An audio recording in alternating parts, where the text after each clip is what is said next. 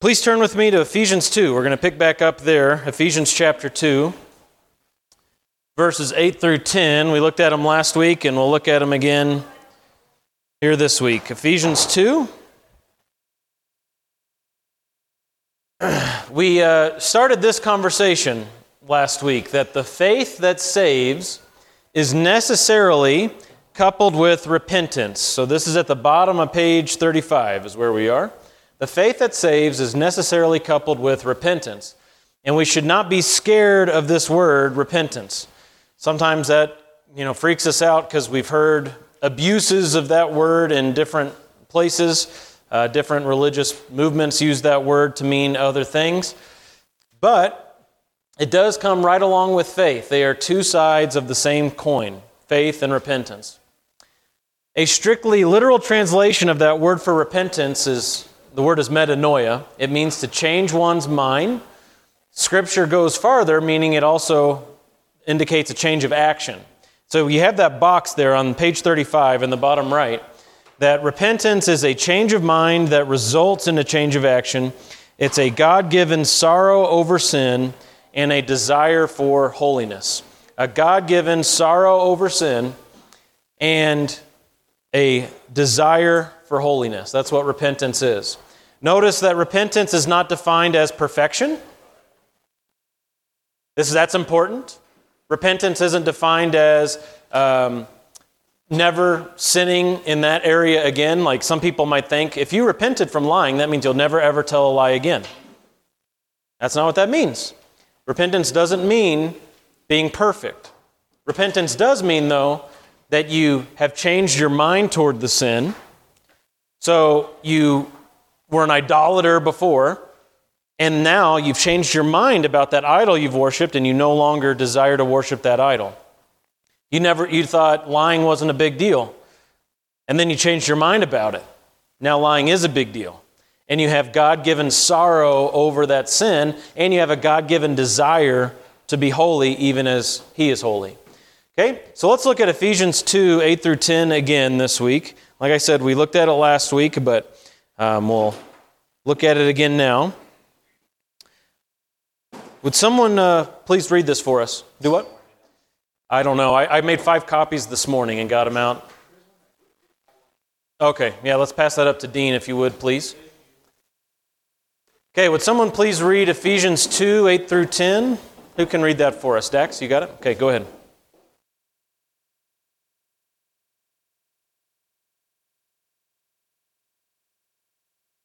Okay, so focus on verses 8 and 9 right here. Verses 8 and 9, they are about salvation.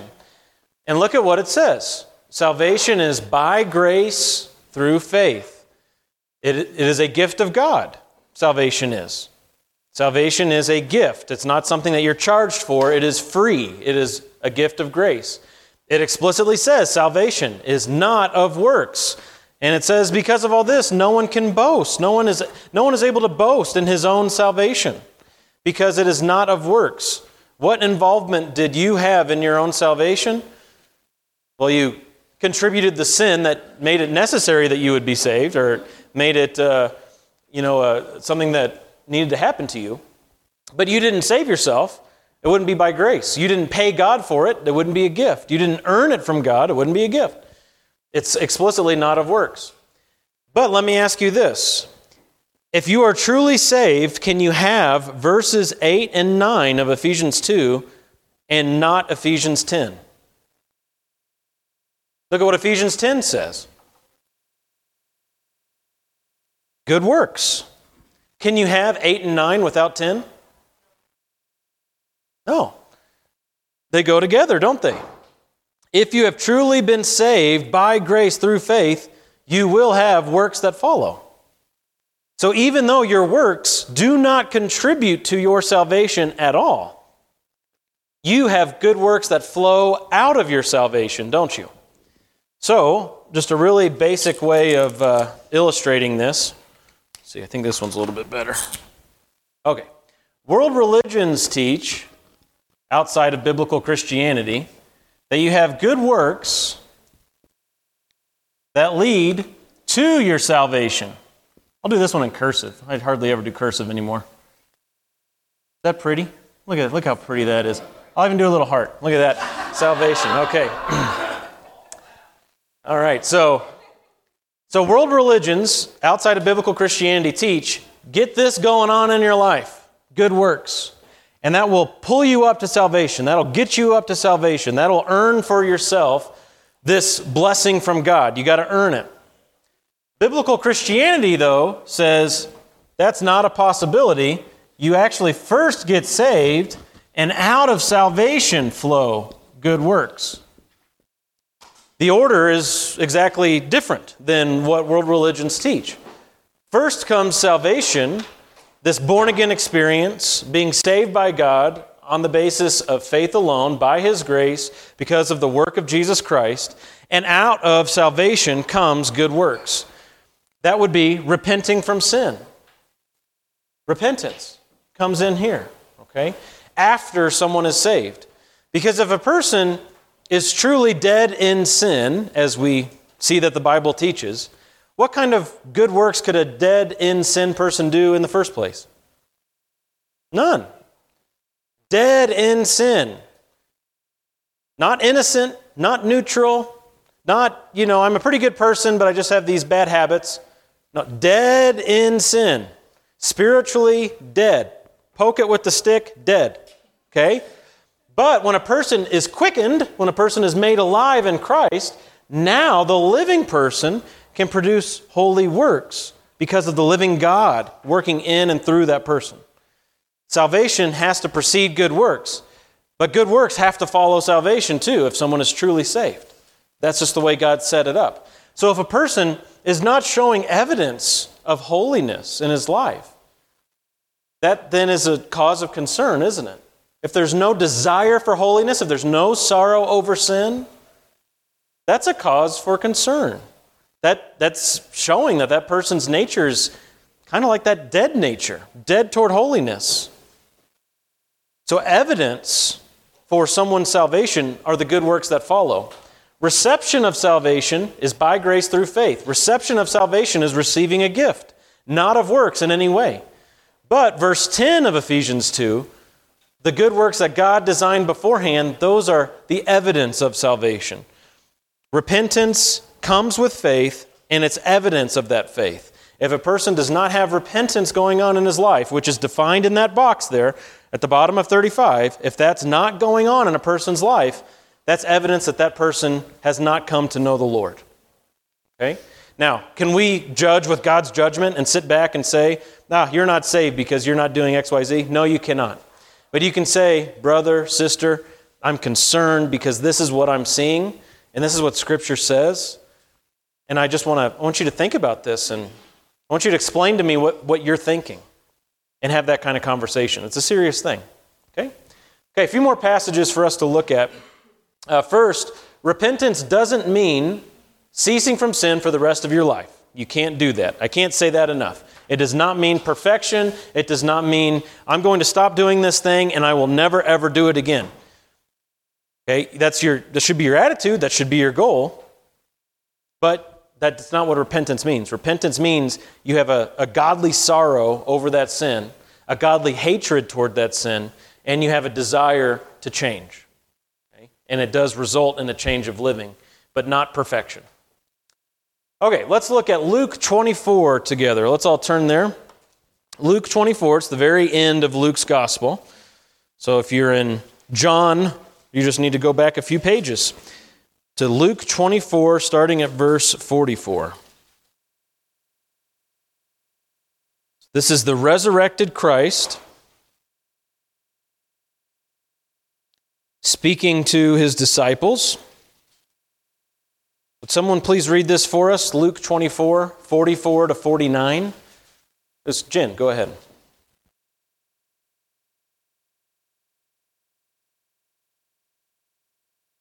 All right. So Jesus here in his resurrected state is teaching them still. And look at verse 47. The heart of the gospel message that's going out to the whole world is repentance for forgiveness of sins. Here we are given the heart of the gospel's content, which is, of course, the death and resurrection of Christ, and the call to action. You're calling people to repent, to believe on the Lord Jesus Christ. Repent. This is at the heart of the gospel. The faith that saves brings with it repentance from sin. And we'll see this in some other places in the New Testament also. It is not inappropriate. So to phrase that in a better way, it is very appropriate to call people to repentance whenever you're sharing the gospel, proclaiming the gospel. These are people who need Jesus Christ. Previously, they were rejecting Jesus. Repent of your rejecting of Jesus. Repent of the sin that you hold so dear, the idols of your heart, and worship Christ alone. Okay, that is the call that we give to people, to repent and believe the gospel. We see this powerfully in 1 Thessalonians. Let's go there together. 1 Thessalonians chapter 1, starting in verse 2. 1 Thessalonians 1, verse 2 through verse 10. Now, here in this passage, you will not see the word repentance, but you will see repentance. Okay? 1 Thessalonians chapter 1, a little bit of a longer passage, but would someone read this for us? 2 to 10. 1 Thessalonians 1, 2 to 10. Mike, go ahead. All right.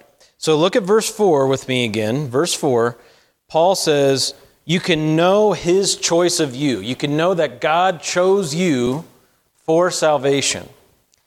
And then he goes on in verses 5 and 6 to describe how they can know that. What does he say? Yes. Good. With conviction. What do you think that conviction was of? Sin. Yeah, so you can actually talk about conviction in a positive way and in a negative way. When you're convicted of sin, that's negative, right? You're convicted of something that's wrong. But we also talk about you need to have conviction. Like, say, in football, Matthias just got done with his football season. Praise God for that. And you say, okay, you got to run the ball with conviction. That means you got to commit, right? You got to go. I mean, if you're going to get the ball, run straight. Don't get scared of the defense and run that way, which a lot of that happens at that age level, okay? But you got to run with conviction. So that's a positive thing. What kind of positive conviction do you think they had? Yeah. Believing in the gospel message, belief in the death and resurrection of Christ. So there's probably conviction of sin coupled with that, two types of conviction. Okay, keep going. Verse 5, verse 6. What else was evidence of their salvation? Hey, they became imitators of the missionary team that was there. A desire to imitate those who are more mature in the faith. Remember, as Paul said, imitate me as I imitate Christ. He taught that to the Corinthians. Okay, what else? Verse 6. Joyful in what circumstances? Yeah, even when it was challenging to believe, even when there was a cost associated with it. I mean, that's true faith. That's true repentance, isn't it? When you have to pay the social price to believe in Jesus. And some of you might know what that's like around here. And back then, all kinds of pagans, or if they were Jewish, they had the synagogue that they would go to every weekend. All that social pressure. And yet they still believe. They still receive the word with joy in the Holy Spirit. What about verse 9? Look at verse 9. Where do you see repentance in verse 9? Good. Can you turn to God with idols still in your hand? That's repentance. You got to drop the idols in order to cling to the cross.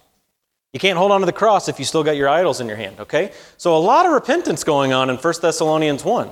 Paul reminded them of their repentance to encourage them, assuring them of God's choice of them. They turned to God, which means they turned from evil. They desired to serve God. That is repentance. Okay, it's not perfection, again. It's not a prerequisite. They didn't qualify themselves to receive salvation. They didn't say, Paul didn't say, okay, become mature Christians and then you can get saved. That's not what he's saying. He's saying your desire for holiness, your desire for maturity is evidence that you are Christians, because repentance necessarily comes along with faith. Okay? We'll look at one more passage and then I'll pause for questions on repentance. And that passage is there on your sheet, Titus chapter 2. So let's all turn there together also. Titus 2, 11 to 14. Titus chapter 2, verses 11 to 14. Who can read that for us? You got it, Stan? Okay.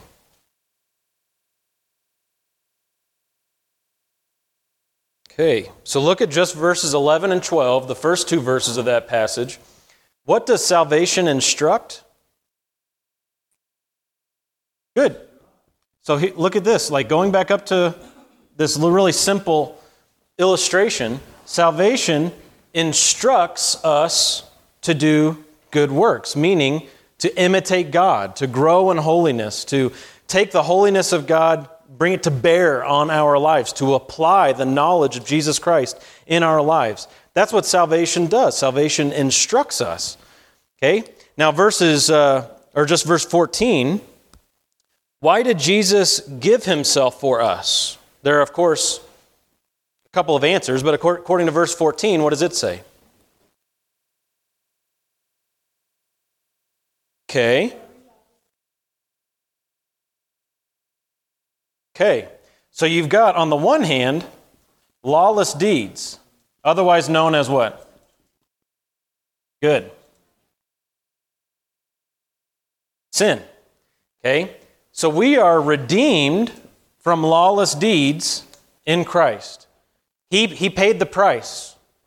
He paid what we owed, the debt we owed for our lawless deeds, our sin against God, our rebellion against God. Jesus paid it all. And now, positively, what does he desire from us? What was part of the goal of this redemption, the second part? Okay, that we would be possessed by him for good. Okay, zealous for good deeds. So you see, on one hand it says lawless deeds, and on the other it says good deeds. But those come after redemption, after being possessed by Christ. When Christ purchases you, when his blood sacrifice is applied to you, and you realize you were bought with a price, you are owned by Jesus Christ, what follows is good deeds. He redeems us from lawless deeds, and he sets us on a path for good deeds. So that's repentance, isn't it? Turning from sin, turning to God. It's a continual thing in the Christian life. So God is not only giving people a new eternal destiny, but he's giving them new lives now. Notice that this happens before heaven. Now it's true, when you're redeemed by God through the work of Christ, you'll go to heaven when you die. If the Lord continues to tarry, you'll always be with the Lord. You have the hope of heaven. But what's also true is between now and that time, you got this life to live. And he redeemed you so that you would be zealous, energetic, enthusiastic, passionate about good deeds because they please God. That you would be passionate about pleasing God in this life. So this kind of goes against that whole fire insurance notion, doesn't it? That some people say, well, I signed up for fire insurance when I was 6 at summer camp, and so it's all good. Is it really all good? Did you understand that Jesus was purchasing you, and now your life is not your own? And now, until the day you die, he has set you on this path to honor him with your life? Not just to get the fire insurance, but to live for your insurance agent every waking moment of your life? Even sleeping moment of your life? Okay? Christ's giving of himself was for the purpose of our holy living today, that we would be zealous, passionate, to please him. And if this part's missing, again, if this passion for holiness is missing, that indicates something went wrong back here, possibly. And those are the kind of conversations we have to have with each other. When there's no desire for holiness, no sorrow over sin, say, okay, let's go back to the gospel and make sure you understand this. Okay? Not perfection, but a desire for holiness, to please God. Okay, thoughts or questions on repentance at this juncture? Well, it's kind of like those things that happen when you're saved. Is it faith, then regeneration, or regeneration, then faith? Does God cause you to be born again, and because He's done that, now you profess Christ? Or, apart from God's work, do you profess Christ, and then that causes you to be born again? Scripture almost speaks of it both ways, depending on what passage you're in.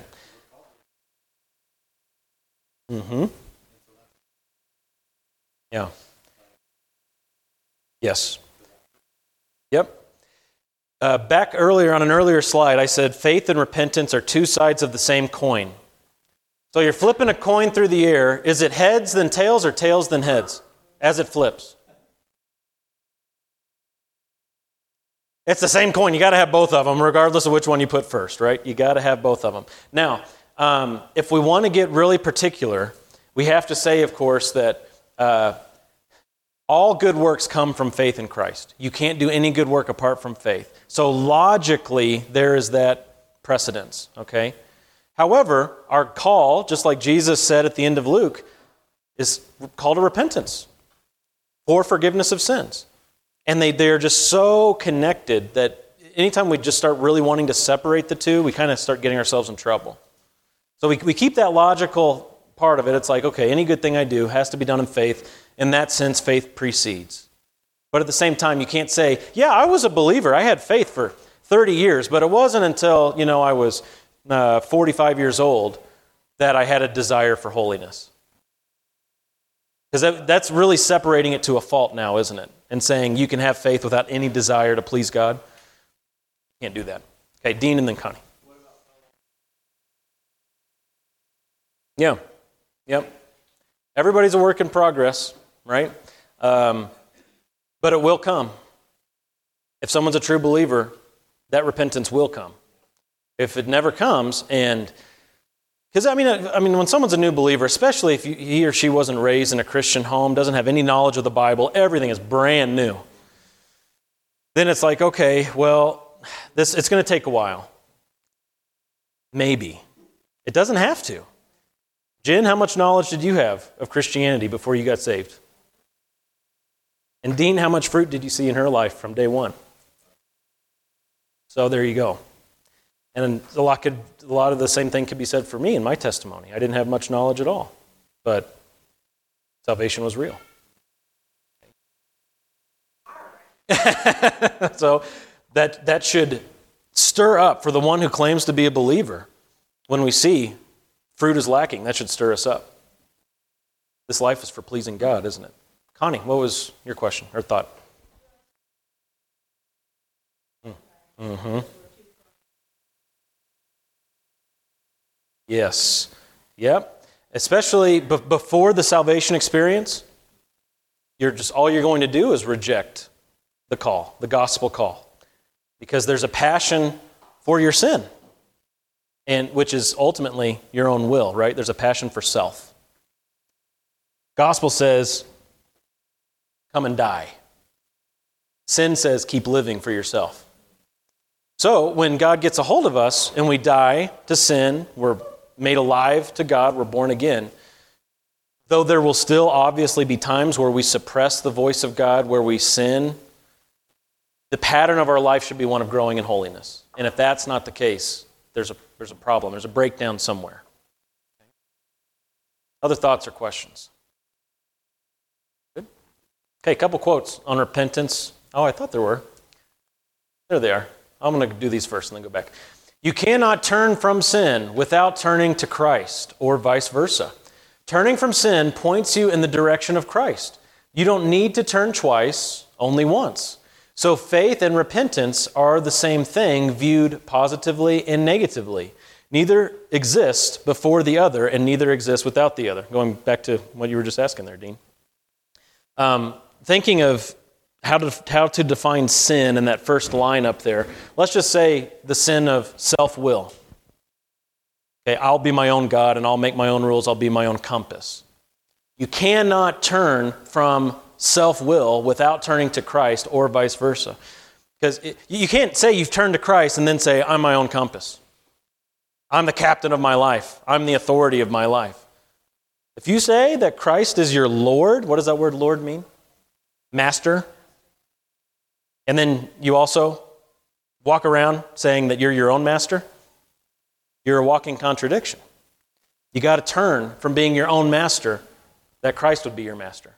From MacArthur and Mayhew, it says, Scripture is unmistakably clear. Repentance is not an optional element, but it is an essential component of the true gospel.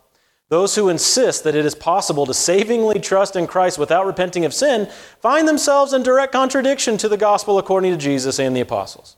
Yep, no doubt about that. There's just no mistaking it. You read through how the gospel is presented, and it's come and die. Die to self. Turn from your wicked ways and embrace God. Okay? Don't cherish evil. Cherish God. And He will start changing you from the inside out.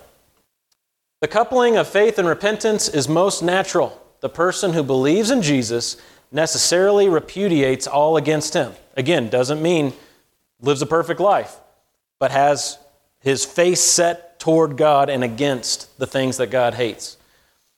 Matthew 4:17 and Acts 20, you can just jot these down. I don't think we'll look at these in detail today. Matthew 4:17 and Acts 20, 17 through 21 are important to look at this. Repentance was a key aspect of the call to believe. And I'll just tell you, Matthew 4:17 was Jesus' first words in His earthly ministry. Do you remember what His very first word in Matthew's gospel as Jesus came out of the temptation in the wilderness and now He begins His ministry? Do you know what His first word was? Repent, for the kingdom of heaven is at hand. First word that Jesus proclaimed in His ministry was repent. So, pretty important, right? Pretty important. All right. Before we move on to the next part, anything to say here? Dean.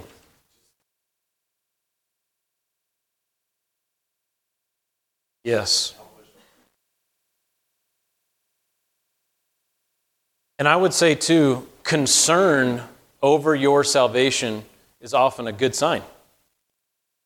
Because if you're not saved, are you going to be concerned that you're not saved? No, not often.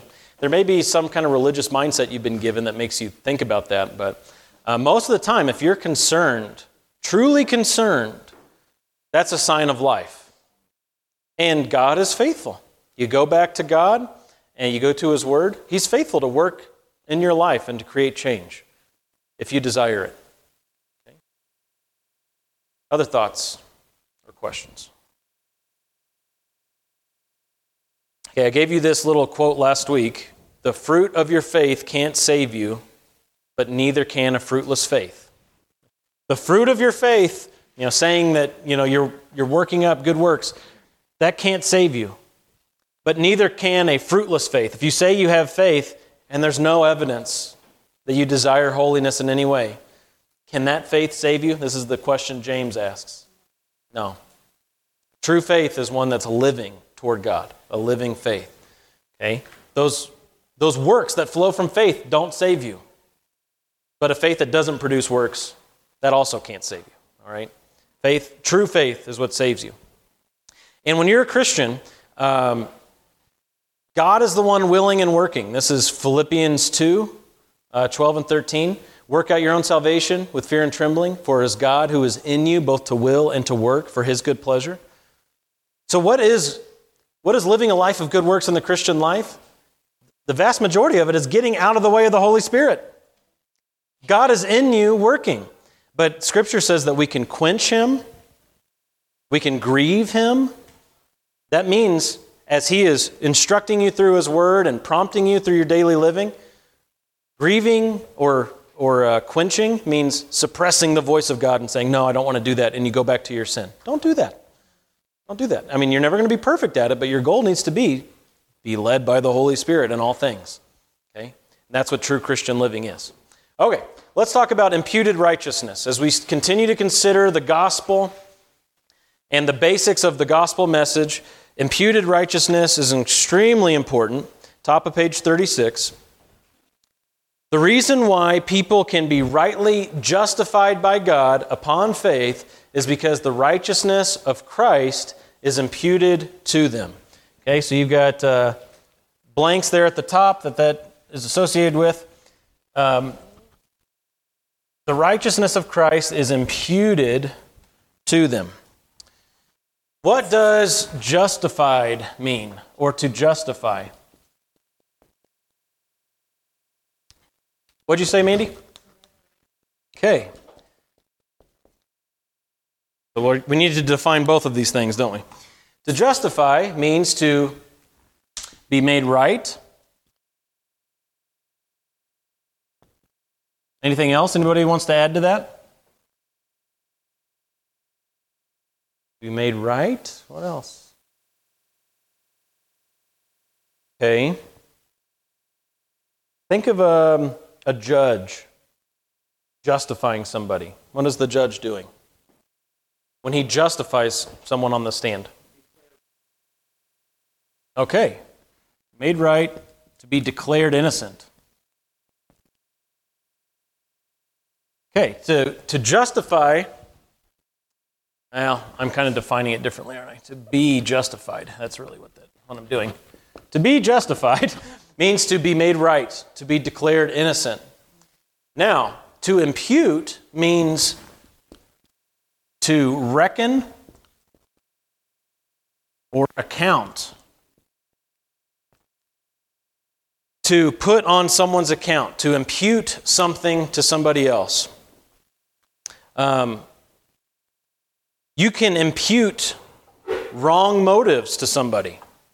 If someone does something that hurts your feelings, and you start thinking, well, why did that person do that? You can actually impute wrong motives to that person as you're thinking about, why did that person do that? I bet that person was, doing that because trying to get back at me because of this or that or the other thing. You're reckoning, you're accounting to that person bad motives, evil motives. Okay, that's what it means to impute.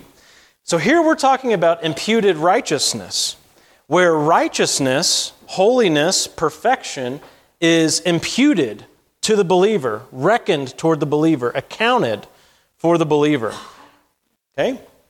We can be made right or declared innocent by God upon faith because the righteousness of Christ is reckoned or accounted to us. Imputation must logically precede justification. We could not be declared innocent apart from the merits of Christ's work given to us. This is really, really important. How is it that God can forgive your sin? You ever thought about that? About how to explain that? How could God say, the sins on your account, I don't consider them anymore? How is that? Okay.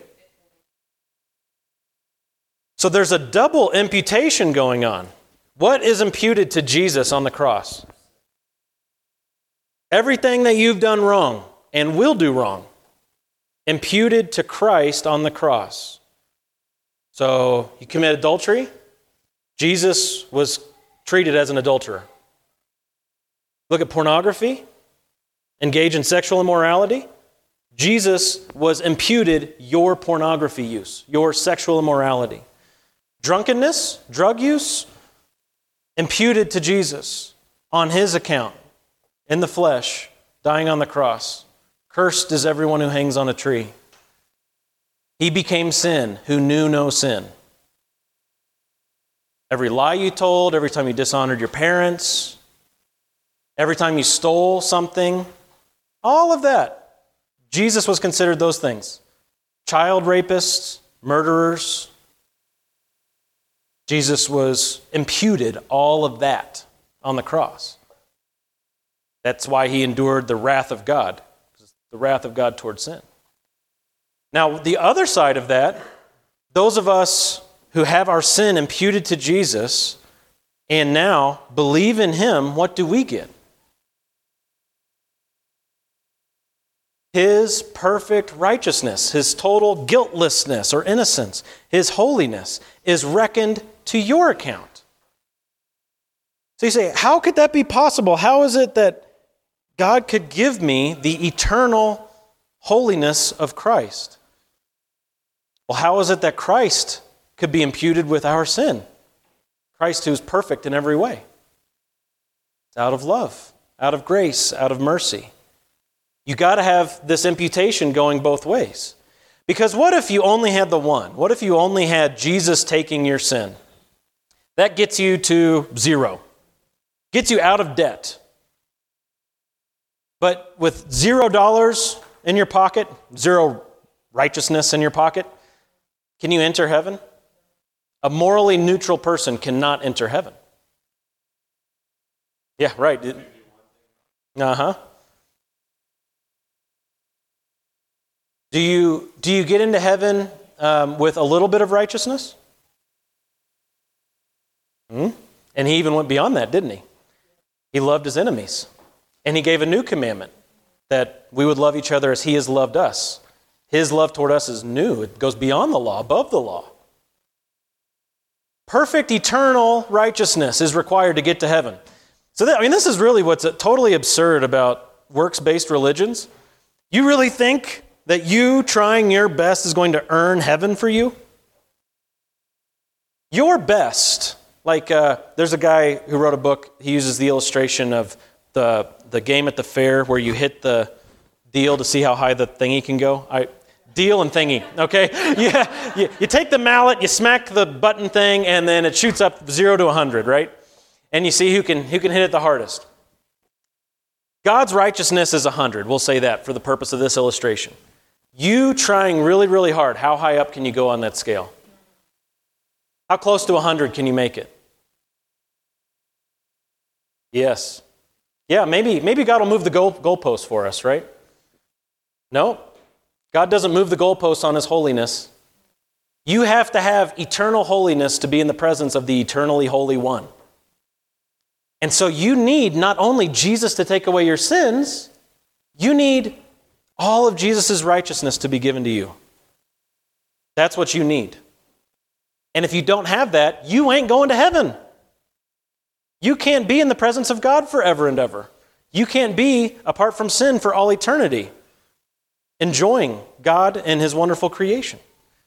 You need holiness, perfect eternal holiness on your account. A sinner's state is actually changed from being defined by personal rebellion against God to being defined by all of Christ's merits.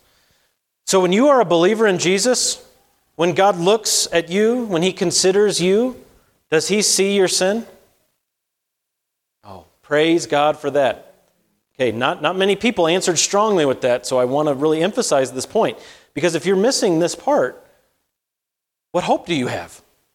When God looks at you and considers what's on your spiritual account, if you are a believer in Jesus Christ, he does not see your sin anymore. He sees the perfect holiness of his Son. Isn't that a blessing? So God doesn't deal with you as a rebel anymore. He doesn't deal with you as an enemy anymore, as someone who's fighting him, even though in your flesh you may be going through periods of fighting him. If you are a believer in Jesus, you are a son or a daughter of the King, and no one can change that. And you will always have this status before God. 2 Corinthians 5 is a very key text. Let's all go there. 2 Corinthians chapter 5, 17 to 21. Would someone please read this for us? 2 Corinthians 5, 17 to 21. Mandy, go ahead. All right. Amazing verses, some of my favorite verses. And you see here these two factors playing together. How can you be reconciled to God if you've not been declared innocent, if you've not been made right with him? It's kind of synonymous, isn't it? We are justified by God, made right with him in this reconciliation that we have in Christ. And this reconciliation is based on verse 21. Look again at verse 21. He became sin. Whose sin? Yes, our sin. So that we might become what? The righteousness of God. See that imputation going both ways? He took our sin. He gives us the eternal righteousness of God. That is the great exchange.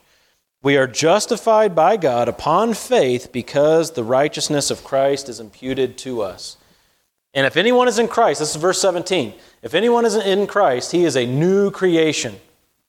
fully righteous in God's sight. Will you still sin? Yes. Will those sins ever count against you again? No. Because Jesus paid it all. And you've been made righteous in God forever and ever. Okay, Romans 5, 15 to 21. Let's go there. Just 2 books prior in the New Testament. Romans 5. Another just amazing passage. Romans 5, 15 to 21.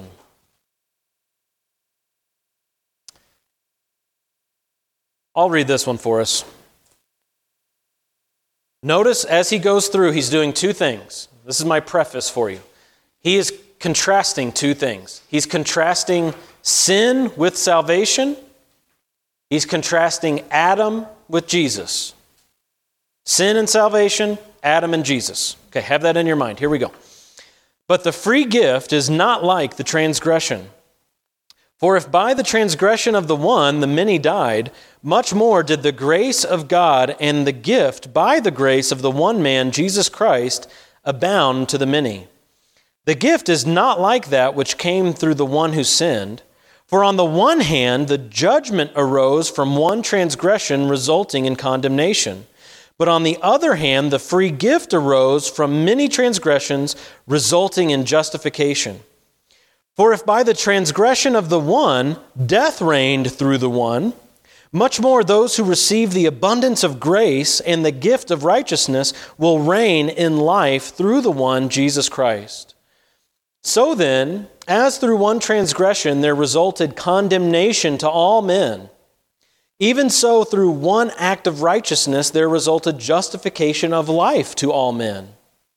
For as through the one man's disobedience the many were made sinners, even so through the obedience of the one the many will be made righteous.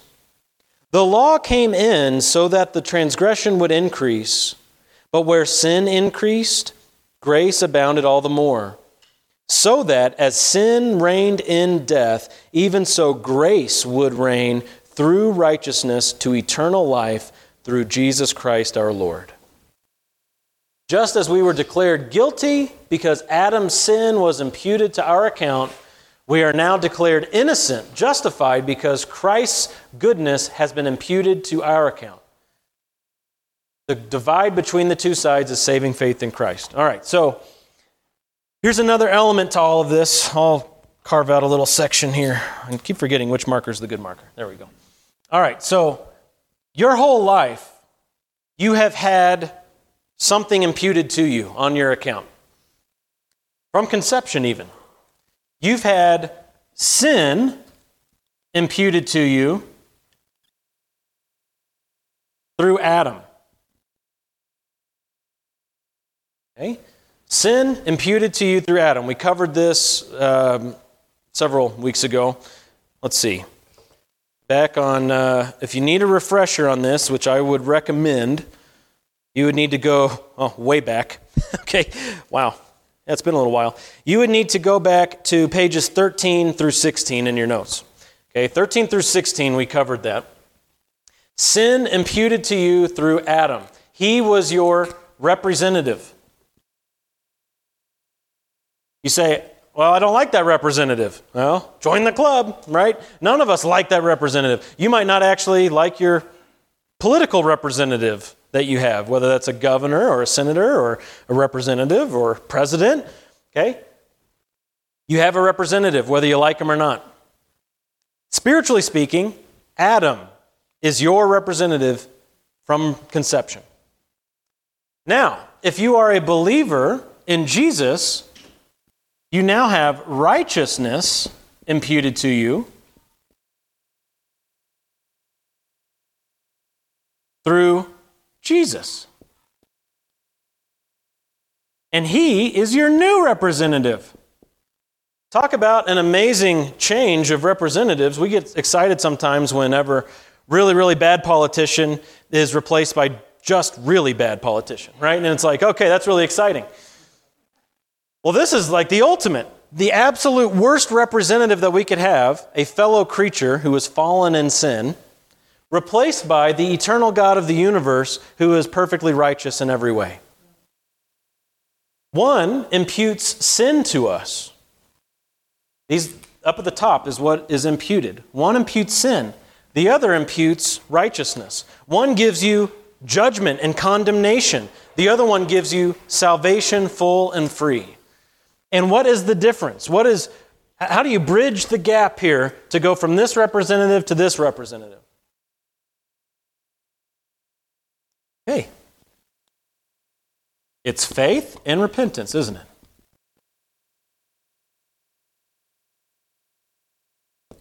Faith and repentance gets you from there to there. And it's a gift of God, lest anyone should boast. It's a sovereign work of the gracious God of the universe. Thoughts, questions on imputed righteousness? Yeah. Should fire you up a little bit, right? Okay, well, let me go through the final slides here. This is from the Heidelberg Catechism. They use a lot of words in theology. How are you righteous before God? Look at that first statement. Only by a true faith in Jesus Christ. Notice that the first statement here, this is a very good statement. Asking, how are you righteous before God? That first statement points away from you. It doesn't say, because I did this, I did that, da-da-da-da. Nope. It's only because of the work of Jesus Christ. Through the true faith in Jesus, I am credited as righteous. Not because I earned it. It points away from works toward faith. That is, though my conscience accuse me that I have grievously sinned against all the commandments of God and kept none of them, whoa, that's humility, isn't it? Totally setting aside all works for salvation. And I'm still inclined to all evil, yet God grants and imputes to me the perfect satisfaction, righteousness, and holiness of Christ, as if I never had nor committed any sin, and myself had accomplished all the obedience which Christ has rendered for me, if only I accept such benefit with a believing heart. It's good. Good stuff. If you do not hold to imputed righteousness, you will certainly hold to a different gospel. You got that on a blank there at the top of your page. If you do not hold to imputed righteousness, you will certainly hold to a different gospel. Because what happens if you take away the imputed righteousness of Christ? Now, how do you get righteousness on your account? Yeah, well, you just it's left up to you. Go earn it. And is that the same gospel? No, it's not. That's a different gospel. Okay, a couple thoughts about heaven, and then we'll wrap up. This is really quick. We got a couple of blanks here. Heaven, the full presence of the triune God, is the intermediate destination for all who have trusted in Christ alone for their salvation. So there you go. There's a couple big words to put in the blanks there. Intermediate destination, and we'll talk more about this when we get into eschatology, which is the study of the last things. And with what's going on in Israel right now, you kind of want to talk about that right now, don't you? But we'll get there. There is only one heaven. There are not three levels. The Bible does not teach levels of the presence of God. Okay, that's important to note for our context. You're either in the full presence of the triune God or you're not. Period. Okay?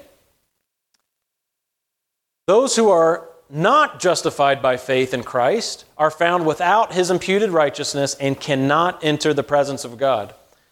Next week, we'll start the lesson off by discussing the reality of heaven and the reality of hell. Okay, so your final blank there is imputed. Those who are not justified by faith in Christ are found without his imputed righteousness and cannot enter the presence of God. Okay? Very good. Well, I will pray for us, and then we will finish like 1 minute early. How cool is that? Maybe even 2. All right, let's pray. God, again, we thank you so much for this day that you've made. We thank you for our salvation in Christ, that you would love us so much, that you would die for us, bearing all of the sin and punishment we earned for ourselves, and that you, out of your grace, would give us eternal righteousness, that we would be reckoned, accounted as perfect before you forever. Lord, we cannot even really, truly wrap our minds around this. but we trust your word, and you are our only hope. Lord, thank you so much for this salvation, this gift that is in Christ. And help us today to exercise this gift well as we fellowship together and live for you, wherever we may be or wherever we may go, whatever we may do, that we would honor you from the heart because of your gift of grace. In Jesus' name, amen.